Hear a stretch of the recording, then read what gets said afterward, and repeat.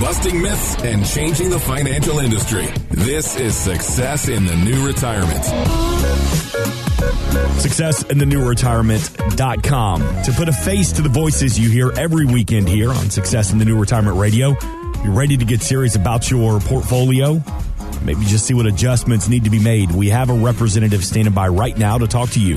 480-680-6868. That initial consultation, no cost, no obligation to you.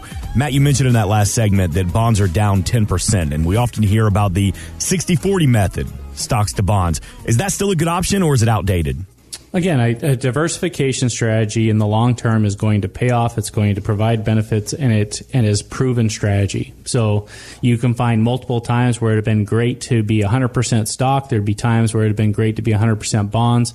There'd be times that that mix, produced the best results. But overall, if you look at these 10 and 20-year studies, if you're invested in that way, you're going to have a very consistent return. You're going to have a return that's going to produce the most amount of income in retirement, and you're going to be diversified against some of the volatility that can come with being 100% in the stock market. So again, there are a few people out there saying, oh, look, it didn't work, but I could give you data after data after data, year after year, decades after decades, where a strategy like that pays off, especially for someone that's wanting to withdraw money out during retirement that is going to be funding part of their paycheck in retirement. That diversification strategy pays off in the end. As you're talking about this, there's lots of ways to look at the 60-40, and I absolutely agree with what Matt said. But having said that, there's people that come in. Case in point, I met with a lady just this week who said, I'm a moderate investor, which means that should be a 60% stocks, 40% bonds. And as we dove into her portfolio, we ran some reports on it and really looked at things. What we found is that, in that 60% that she had in stocks, though, the issue there is she didn't have good diversification. She had a whole lot of things doing exactly the same as other stocks. So she had a lot of large cap growth stuff in there. And last year, that stuff did awesome. But this year, it's falling faster than the S&P. Right. And so when you look at things, it's not just about 60% stocks and 40% bonds. Do you have true diversification within your stock mix or your ETF mix or mutual fund mix?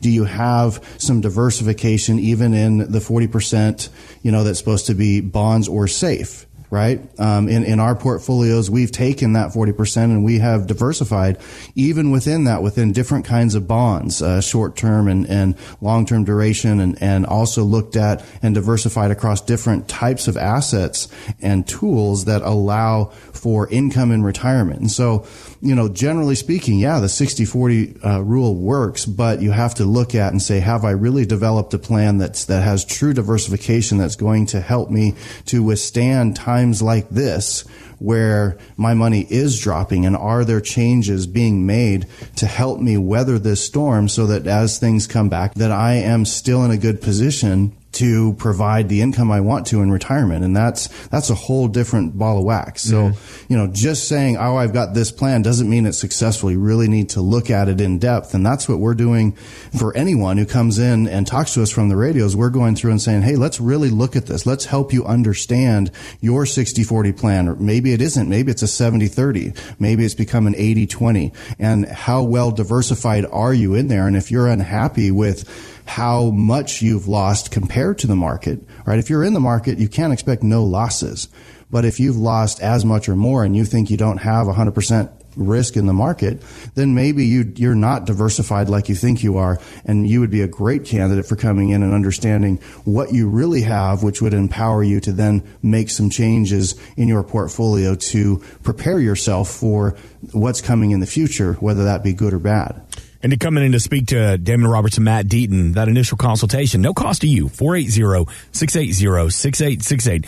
Let's just sit down and put that plan together if you have that $250,000 or more in assets. And that's really where the power starts.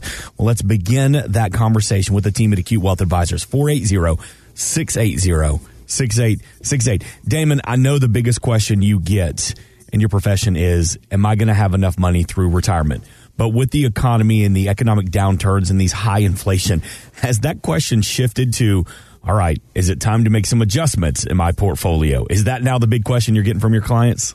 I would say, yeah, absolutely. People are wondering as we come in for annual reviews, or people just concerned about what's going on in the market and want to understand. That's the conversation we're having, is what are we doing? And Matt and I are actively managing our portfolios.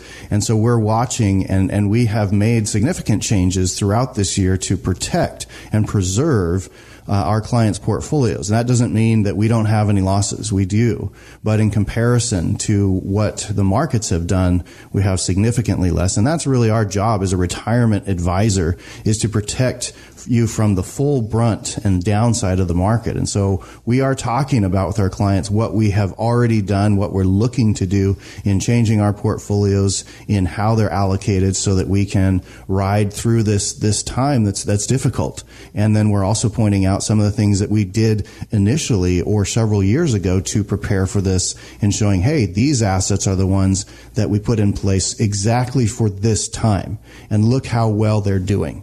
And opening up their eyes and showing that perspective to say, okay, my plan is working, and here's the changes and the tweaks that have been made, and now I can go forward continuing to live my life in retirement like I want to, because I know what's going on. Mm-hmm. And so communication is huge, and something that Matt and I spend a lot of time trying to really help our clients understand and to be in touch with them, especially during these times. Yeah, I know Matt and Damon, they take it very seriously, that they're always in contact with the clients. And it's not like one and done. You have the conversation, we'll build a plan. All right, we'll talk to you in 3 years. No, they're with you. They're here to support you until the very end. 480-680-6868. Always online at successinthenewretirement.com. Matt, you mentioned something in that first segment about I-bonds. I want you to hear this clip from personal finance expert Susie Orman. She says that every person with extra cash should invest in a U.S. savings bond that's tied to inflation. And right now, the annualized interest rate on Series I bonds is at a record 9.62%. It's going to reset in November. She tells CNBC there are some conditions behind all of this. You have got to make sure that for 1 year, you do not need your money. And the reason is, from the time you put it in to 1 year, you cannot touch it. From year 2 to 5, there is only a 3-month interest penalty. That is how they work. They are attached to CPI. So, Matt, continue your thoughts on these I-bonds, and if you agree it's a place to stash cash with these, ultra-high inflation rates. Well, so again, like she was explaining, it's paying 9.6%. It's going to do that until November, when they reset the rates. So if inflation comes down a little bit, that rate in the future might be 7 or 8%, depending on where inflation's at. It's going to kind of match that. So is it a great place to get a good, solid return? Yes. You have to keep your money there for a year. If you take money out before it's been 5 years, so between year 1 and year 5, you forfeit 3 months worth of interest. So that's the rules going into this. And so, again, I tell my clients, I say, look, if you got some money in cash, you got some money piled away you don't think you're going to need for the next year, well, what if we got, 7% the first, 6 months, 9% the second, we put money in, maybe you average a total of 7% for the whole time that you've had it in there. You keep it in there for 2 or 3 years. Well, if you forfeit 3 months worth of interest, you still made a great return, way better than what you would have made in the savings account. Mm-hmm. So it's kind of a no-brainer to do with money that you're not going to be using for 1 year. But as she points out, and I think this is really critical, and Damon talked to our clients about this all the time, is you have to understand the rules of each investment that you're putting money into. So, for example, stocks, you can put money into that. You can get growth, you can lose a lot of money, but they are also very liquid. So again, if someone's saying, hey, I need this money, 6 months from now, I'd be telling them, hey, be careful about investing in the stock market. But it is liquid enough that you could put money in and you could take it right out, a day later, 2 days later, whatever it is. So it has risk, but it also is very liquid. Usually when you commit to less liquidity, again, if you're committing to an investment like an I-bond, or let's say a fixed annuity, it's a 3-year fixed annuity, maybe it's paying you 4%, something like that. Again, you gave up one of the benefits that you had, which was the liquidity of that money, to get safety and growth based off of giving up that liquidity. So again, is that a fair trade-off? Well, perhaps it is. Perhaps it is with a part of your money. Perhaps you'd say, okay, for this part of my money, I want to be very liquid. I want to have it invested, but I'm going to invest long-term. But if I want to make a change, I can. For this money, I'm going to be very safe, but I'm not going to have as much liquidity. As long as you find balance in the way that you're organizing your financial plan, in the investments that you choose, and you understand the rules and parameters of each one of those investments, you can then start building out a financial plan. And so, but to get more safety, I promise you, in every investment, you're going to have to give up some liquidity.